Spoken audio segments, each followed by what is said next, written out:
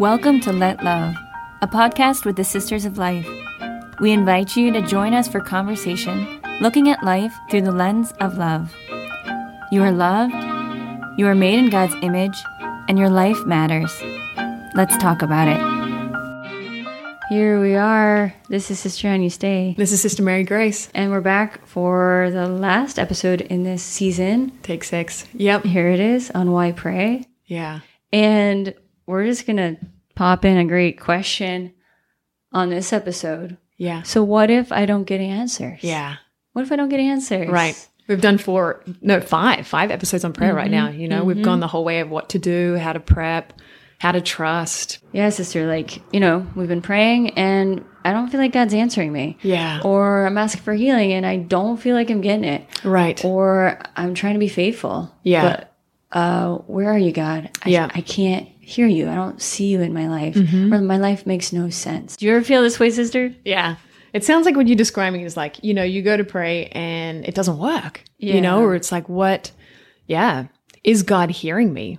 Is he answering my prayers? Is there something going wrong here? You know, where's this all going? You know, can kind of feel like the whole world's against you at different times. You're like, I'm doing everything I can on my part, but what now? You know, have you ever felt that way, sister? The whole world's against crumbling down around you. Yes. And I would say I'm a more optimistic person. Yeah. But actually, it's frequent. I would agree to that. It's frequent, sister. Yes. It's actually a lot more common to all of us than we realize.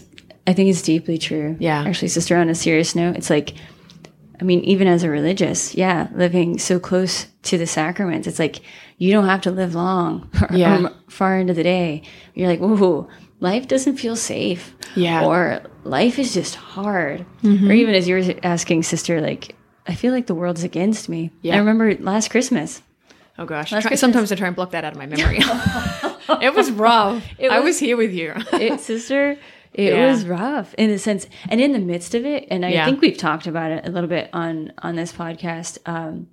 But basically, last Christmas, you know, the Poshlins dove into the life and they've been living it for 3 months and we can't wait to send them home to be with their families just after Christmas. And it's like the countdown. It's the first time they're going back home. It's important. My goodness. Yeah. Counting down the hours. There it is. We want it for them. You know, and then of course, COVID hits.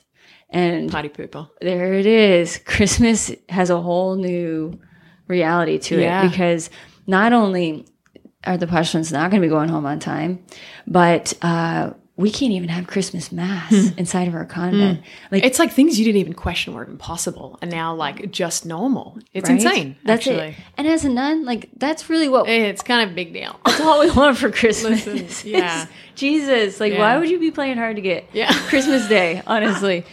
But I remember sitting in the backyard, praise be to God, we had a priest willing to come and celebrate Mass in the freezing cold on Christmas Eve. Horrible. And then in the pouring rain, Christmas Day. It was like, we're in a pitch of mud. It was pretty messy. Super messy. The whole thing. And again, even an octave, some were still in isolation. Some Poshlins lived their first Christmas, alone with God. Yeah. I mean, basically, we were throwing things into their cell windows as much as we could, singing carols beneath their windows. Yeah. But what God asked of all of us in that time, and I would say in the midst of it, it was a huge dare in faith. And you felt like the world was against you and nothing was going your way. And sometimes you're like, can it get any worse? You're like hit after hit after hit. And you're like, we're just asking for Mass. Please. Please. Yeah. Amen. Yeah. And yet a year later, sister, and we've talked about it, it was one of the purest gifts that God gave to us of himself. It's like the one Christmas I know I'll never forget. Amen. You know, and not just for the Mass, not just for the Mass. I even remember the priest was like super delayed. If things couldn't get worse, we were like, we finally secured a priest who was brave enough to come be with us in the mud.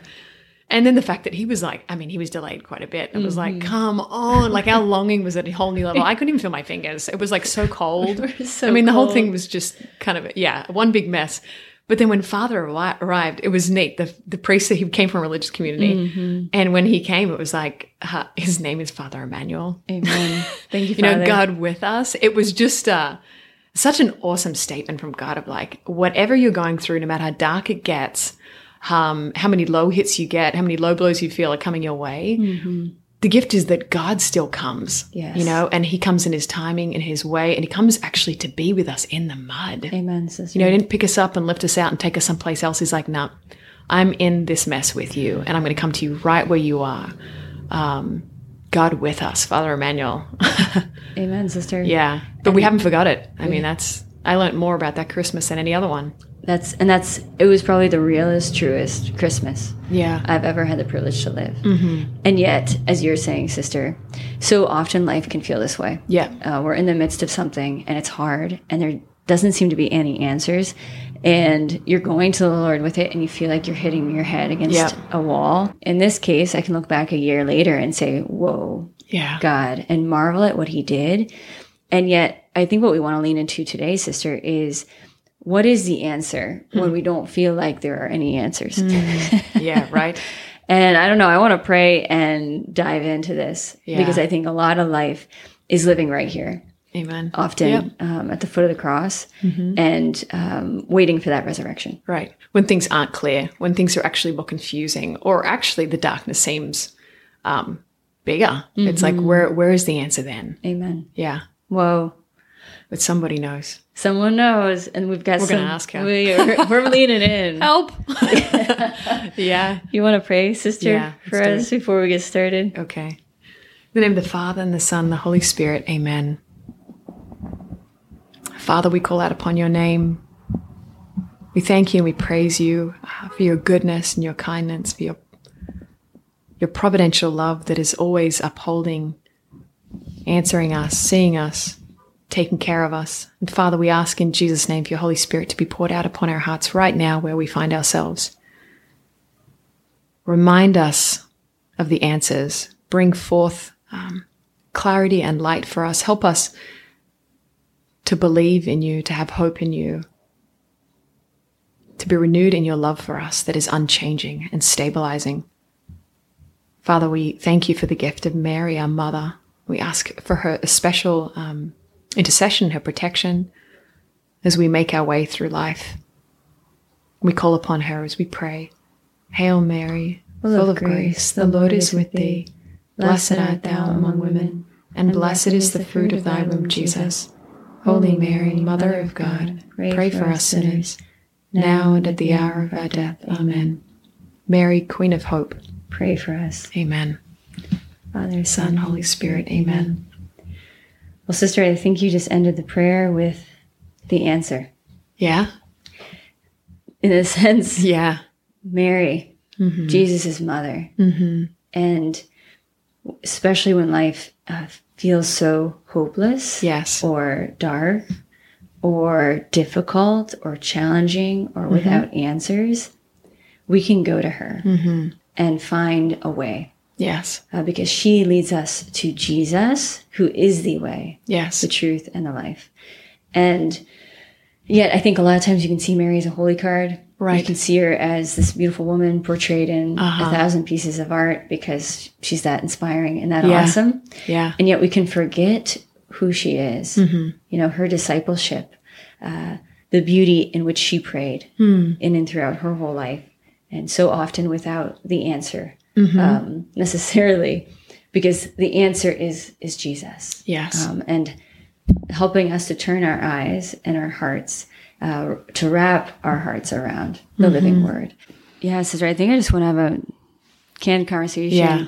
You know, how have you found Mary to be helpful to you in your own life of prayer or discipleship, or particularly when life doesn't feel like it holds many good answers? Yeah.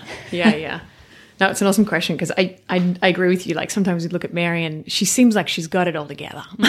And she does. It's a truth, you know, she does. But sometimes when we look at that, we can think, wow, there's such a huge distance between her and me. Like, how can I relate to her? How can I even turn to her unless I'm completely all put together, which is 0% of life. So it's like, can I actually relate with her? But it's amazing to think, as you were just saying, like you look at her life and before she was assumed into heaven and saw Jesus rose, like she was left in the dark. You know, she didn't always know exactly how things were going to unfold. She didn't have the clear-cut answers painted out for her. She was given promises the angel told her that she would bear a son and that nothing would end under his rule. So she was given these promises, but she never really saw it all come to completion until the resurrection, which is just as a as a fumbling follower of Jesus, it's like, oh my goodness, I can relate to a woman that's trying to make sense when things are still a mystery, you know, and even, I mean, the prime example at the foot of the cross, you know, I mean, everything's falling apart to the eyes. You look at that, like nothing seems to be going right. And yet she stays there, you know? So it's like, what about Mary in her human experience can I relate to? I think everything. Amen. You know, it actually resonates more than we realize that she lived her earthly life in mystery when things were confusing and dark. And so when I think about praying with her, I love the word that we get about her prayer. The one word we get describing her, this pondering, you know, and it sounds lovely. But what is that? What is Mary's pondering about, you know? And to me, the word that helps me understand her pondering is this question of like, what am I preoccupied with? You know, my thoughts during the day, not only in a time of prayer when I'm going to God and sharing my experience and giving him space to speak to me, but when Mary went to the Lord, she was given a word or she remembered God's presence, whatever her prayer was, but then she took that experience and pondered it throughout the day. She was preoccupied with it throughout her day, and that actually gave her the stability throughout her day, whatever came. And however ordinary, extraordinary her experiences, she was constantly pondering the prayer that God had given her. And her thoughts were preoccupied with God. And I love that, to think, am I, you know, what am I preoccupied with? Because we all have a lot going on, different thoughts, different temptations, different interpretations of what's going on. But Mary's primacy was a preoccupation of her encounters with God. Amen. Oh, it's so beautiful, sister. Yeah. Well, it makes me think of a number of things. First, how everything is trying to get our attention. Right. Right? Everyone. It's a battle. Oh, it's real such battle. a battle. And particularly in our crosses, it's like we can be so hasty, I think, to try to find immediate answers or to try to get some relief from the pain, from the cross that we experience, from the lack of clarity that we have, from the confusion that's kind of we're bumping around in within our minds and our hearts. And Mary was a contemplative apostle, right? And I love that idea. She was a contemplative disciple. And we're called to be such. And that's what you're speaking of, to take that word of God into our hearts and to like stand firm. As you're saying, it's a battle. And there's a vigilance and a steadfastness that we're called to live in faith, to abide. Like, you know, praise be to God, sister, that together as a community, we were able to live that Christmas, right? Yeah. And we lived it. What I was so moved by is we chose to love each other in it. We chose to uphold each other in it. We didn't turn inward, or we fought that battle not to, or we didn't wallow in self-pity, or we fought not to open our hearts to the cross that we felt in the midst of a season where that was paradoxical. Because we were like, wait a second, it's supposed to be Christmas. Like, Jesus, you're coming. And yet we also forget that Jesus came precisely, as you were saying, in the manger, right? In the manger of our hearts, where it is dark and stinky and needs a savior. Yeah. It's like, but he wouldn't have been able to come and pierce our hearts and find that cradle within our hearts had we not fought at that battlefield to stay open through and by way of faith, hope, and love. And I think Mary to me is such a witness of that. And I find courage and strength as I look to her, a mother who loved her son so profoundly and deeply, a woman who lived a radical life of faith in and through the question marks that were at every turn. And Cardinal Sarah quotes Maurice Zundel, and he says, "She listens, she consents, she gives herself, she loses herself in its depths. Every fiber of her being resounds with this appeal. Let me hear your voice." Mary grants a hearing to the silent word. Her flesh, then, can become the cradle of the eternal word. In her, each man sees himself called to the same destiny. He becomes a dwelling of God, of the silent word. Because if it is true that God created human nature for no other reason than to receive from it the mother that he needed to be born, then every man is called, through the silent reception of the word, to become the temple of the word, the basilica of silence. Wow, cool. Isn't that awesome? Yeah. And I feel like I've read this quote before. It's one of my favorites, and it's one that I go back to because it gives us courage. What's it all about? And that it's precisely in these places to dare in faith, like Our Lady did, so that we can pass into the resurrection. And to remain open, I hear in that too. It's like the pressure's off then, the temptation to figure things out or get it right away. I love what you were saying too, of just like we all seek answers. It's part of our heart's aching is like, I want to know there's meaning in this, right? Like I want to know there's a point to this whole thing. Are we going somewhere? Like, you know, Jesus, what's going on here? And the seeking and the answer seeking, I think, is beautiful and part of Mary's journey too. But her way isn't necessarily giving into the anxiety of that, but trusting in faith that God actually has those answers. He has the power to answer all of our questions and all the power in the world for every healing we need. But Mary is open to the way that he does that and believes that actually he is always doing that. So she gives us a stance to stand in, this openness to faith that, it reminds me actually, even just thinking of before I entered, I was, I love to surf with my family and, growing up near the beach there. And it was cool because when you this whole time of when you're waiting for a wave out the back past the break, it's like this radical experience of open receptivity. Like you don't have control of anything, but you're constantly kind of seeking the swell. You know, like where is the ocean moving? Where can I see the patterns going? Can I feel the current in my legs in the water? And can I see where the wind is moving? If it's an onshore breeze or an offshore breeze, you're constantly kind of gauging all these realities around you so that you know how to respond to when that wave comes. You know, and I think of Blessed Mother, and it's like she's so sensitive to the Spirit, open to the way God is moving in our lives, how He's letting out things unfold, and ready to move as the opportunity comes. And really like relying on where is God moving in my life and what are you doing, Jesus, in this mess, as opposed to me always being on the stance of trying to figure it out, trying to work out the answers. But this open receptivity to God is at work. Jesus is more powerful. And I'm watching and I'm seeking for how he's going to answer this dilemma in his time and his way. It sounds like what Mary did her whole life long. Well, and I think, Sister, I love what you're saying. It's actually a really powerful image. And it reminds me of another thing I really love about Mary is, and let me preface this a little bit. I think a lot of times, at least in my own mind and heart, I'm expecting like the happy line to play all the time and alone by itself. I think in our hearts, and it's not a bad thing. I think it's because, you know, we were made for Eden. We were made for paradise. Yeah. We want that happiness line to be playing all the time, undisturbed and without others, right? Like, of course, everything's good. Everything's good. And yet what you see in Mary's heart and what I so often find in my own heart, and she gives me courage to claim it as reality rather than contradiction, is that so often joy and sorrow, sacrifice and love, they're playing at the same time. Yeah, right. And they're not contradictory. They're not exclusive realities to one another. No, they're not. It's like this symphony, like beneath the foot of the cross. Mary was living in profound love and an exchange of love with her son. She was living in a profound agony as she was offering her son back to the Father with this non-possessive love. Her heart was breaking. Her mother's heart was totally, I can only imagine, in absolute pieces.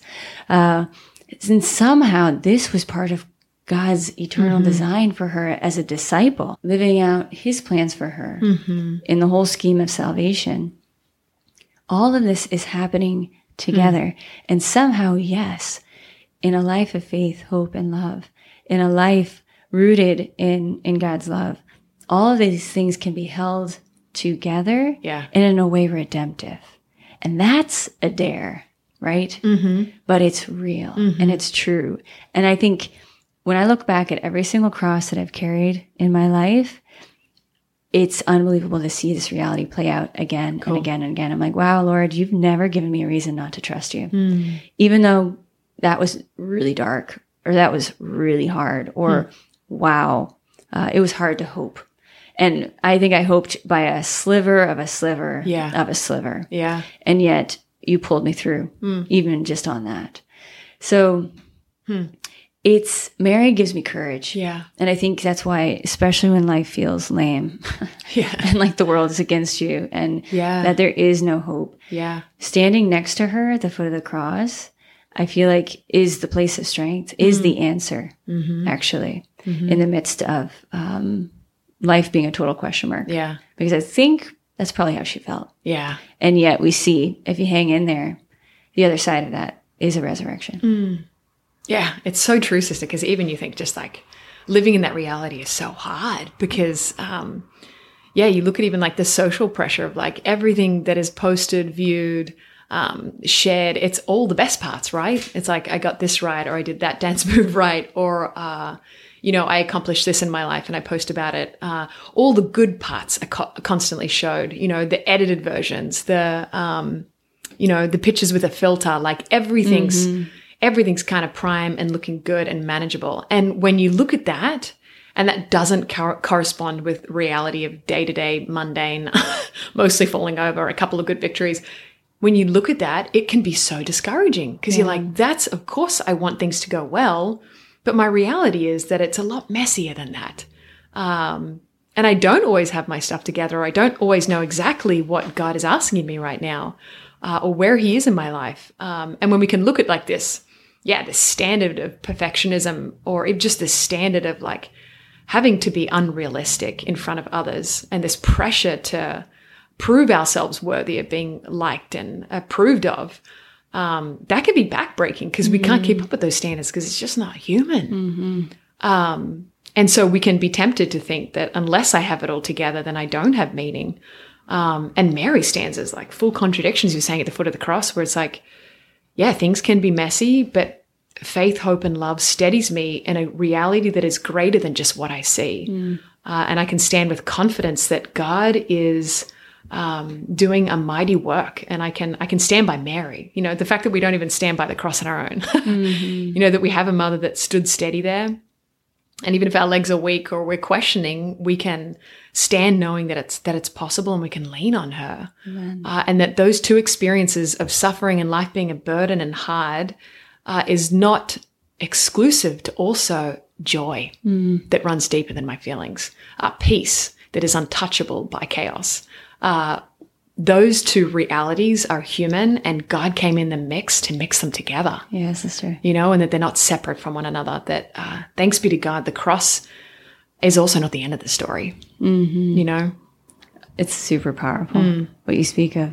And even as you're speaking, sister, it's like my heart is like, oh my gosh, when I'm in the midst of those places, or when I'm walking with others who are in those places, the cross is the place we should run to. And this is counterintuitive, right? We're like, I need like a big slice of chocolate cake, right? There might be a lot of other places that we might flee to find answers, right? But places that ultimately let us down. Because love, you speak of this peace and joy that can find me at the foot of the cross.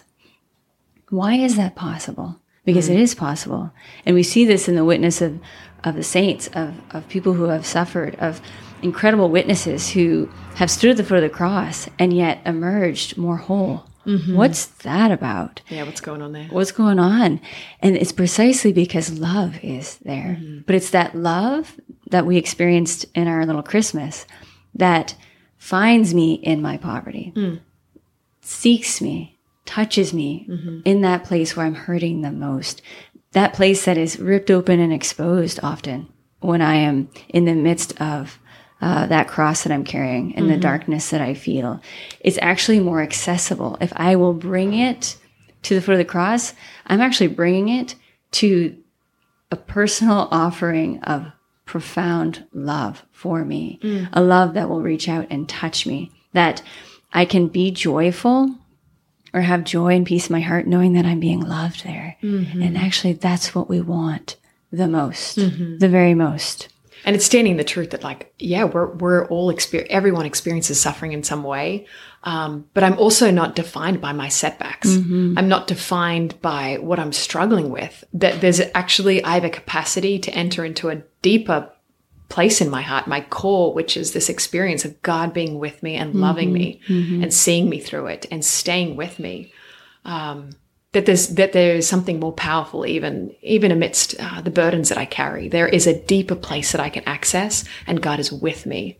And when we tap into that, it doesn't always alleviate the suffering, but it makes the next step possible. It makes the next day brighter when we know that we're not alone and that God is stronger. Life is more powerful.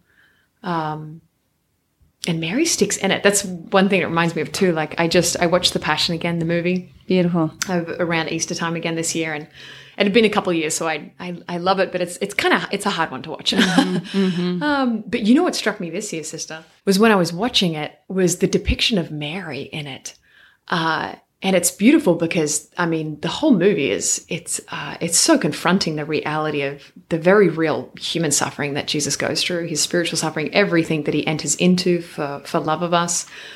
And I was fascinated to look at how Mary stayed with him, you know, and as everything's so chaotic around Jesus and there's evil everywhere, literally, and it seems like literally the entire world is against this man, Mary stays with him by seeking his face. You know, and throughout the whole movie, it's just like these accumulation of moments where Mary and Jesus look at one another. And when their eyes connect, there's a gaze of love that's communicated that makes that next step possible. And the entire movie is them seeking each other out in the midst of this. And I think this is like the genius of Mary, is that she's actually not distracted by, even though it's real, the chaos that's going around her. She's preoccupied and pondering that gaze of love that is constantly looking at her and giving her the strength for another step, to hope again, to move again, to follow him again. And she's relying on that look of love to carry her through and stay with him. So this reality of staying with Jesus, she's preoccupied with someone in the midst of all of this. Which I think gives us a huge key to what do we do when we don't know the answers. We don't know the end of the story in every situation, but we know who's with us and who we keep our sights on. And that presence is everything. Yeah. And it's really actually all we want. Yeah. At the end of the day, you know. Yeah. Are you with me? Is someone with me? Yeah. Is love with me? That's all you want from a mama. That's it. Honestly. Well, and sister, it reminds me of a kind of, this is going to maybe sound like it's coming out from left field, but yeah, just like the power of having this woman in our lives, right? Like she was given to us at the foot of the cross. Like we have Jesus no told idea. John, behold your mother. The gift. Behold your mother. And will we look, as you're saying, sister, will we look to her to mother us, to care for us? Because she takes her job very seriously. Or even to see her reflected in our own mothers, in the courageous moms who are raising their kiddos every single day. Yeah. Or even, okay, this is one of my favorites. They call him the Greek freak. Okay. Yeah. Have you heard about him? I haven't. Tell me more. Okay. So anyone who watches NBA basketball. Yeah, I'm out of that. Sorry. Okay, That's probably why. But you're not. I only get glimpses. Okay. And I'm not even going to attempt his last name. Giannis. For anyone out there, he's the Greek freak. And he's one of the dominant players in the NBA. But when you hear his story, you're kind of like, what? Like, it's the ultimate glory story, Cinderella story. He was... Gosh, tell me more. Right? Yeah, what's his story? He was born in Athens, Greece, and his parents were Nigerian immigrants. And again, I don't think had legal status in that country, but were attempting to raise their family in just a better place, right? They had hopes and dreams for their kids. And Giannis picked up a basketball, and it kind of helped that he was 6'11". I think. Slight advantage. But listen, you need it. Like when you hear about I was reading some articles about them, like the way that their family raised their kids, like they learned to sacrifice for each other. This kid was drafted to the NBA at age 18, which is unheard of. Wow, and this was out of Greece. It's not like he played in, a top 10 college or anything that would be a natural path to the NBA. He's had like 6 all-star elections. He's amazing. But what was powerful, I was watching an interview after he, I think, received one of his MVP awards, and he was just weeping, like this big, strong, incredible basketball player, weeping, talking about how his mother was his hero. Wow. That he saw the sacrifice of his parents every single day for him, for his brothers. And not only is he now playing in the NBA and is a force to be reckoned with, but 3 of his brothers are also playing professional or NBA basketball. So this whole family was raised in incredible love and sacrifice. And to see the protection that is, to see the way that it grows another, to see the way that it lifts us up in and through the hard things, in and through the crosses. And to see this guy weeping, that in the midst of all of this, the greatest victory isn't the incredible game of ball that he can play, but love. Wow. Love. And the way that love has totally transformed his life. Wow. And given him opportunities. And this is the love that we have in Mary, you know, to allow her to hold us through the passions of our life. Wow. To allow her to strengthen our own gaze, to look for Christ, to seek to live these times in faith, knowing that in time, God will reveal, God will bless, God will bring meaning, and wow, what an awesome word on like the hidden power of maternity. You know, like you think about all the mums out there that like, you know, every dish they're wiping, you know, every nose they blow at their child, you know, every diaper they change, that every little hidden act of love is building up this resource of, every child that needs to run with later in their lives. Like they need to be hidden like Jesus was for 30 years in a mama's care so that they can know of their goodness, so that they can believe they can do something great, that they know that they're worthy of life no matter what happens, whether they succeed, don't succeed, that they are good and they're backed up by a mother that's pouring herself out in a million little ways behind the scenes. Amen. You know, what a validation of that.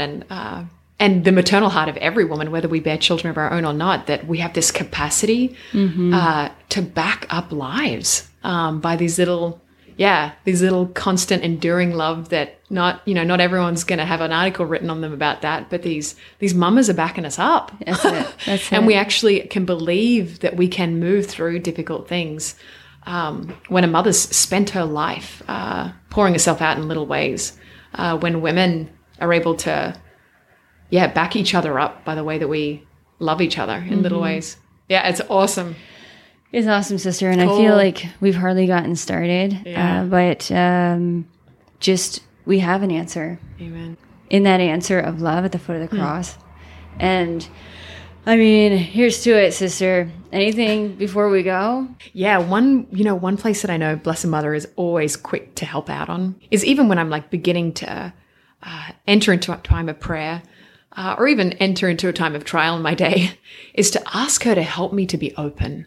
Help me to be open to whatever God is about, because he's always working mightily and powerfully in our lives and always loving us and giving us what we need. But sometimes my heart's a little closed or it gets a little hard or a little guarded, you know, and Mary knows how to remain open. And even when I can't open the gates of my heart, just to ask Mary, open me up. Mary, help me let down my guards. Mary, open my heart to receive. Mary, give me your heart. I think she's really pleased with that prayer. That's awesome. She seems sister. to help out a lot. Yeah. Oh, that's so beautiful. Whoa. What I about like you, it. sister? What do you Gosh. think moving forward? Maybe it's like bouncing off what you're saying, sister. I think we're living in a time where the enemy is at work in a very particular way, which is breeding contempt for the gift of life. Like the reality that life is a gift.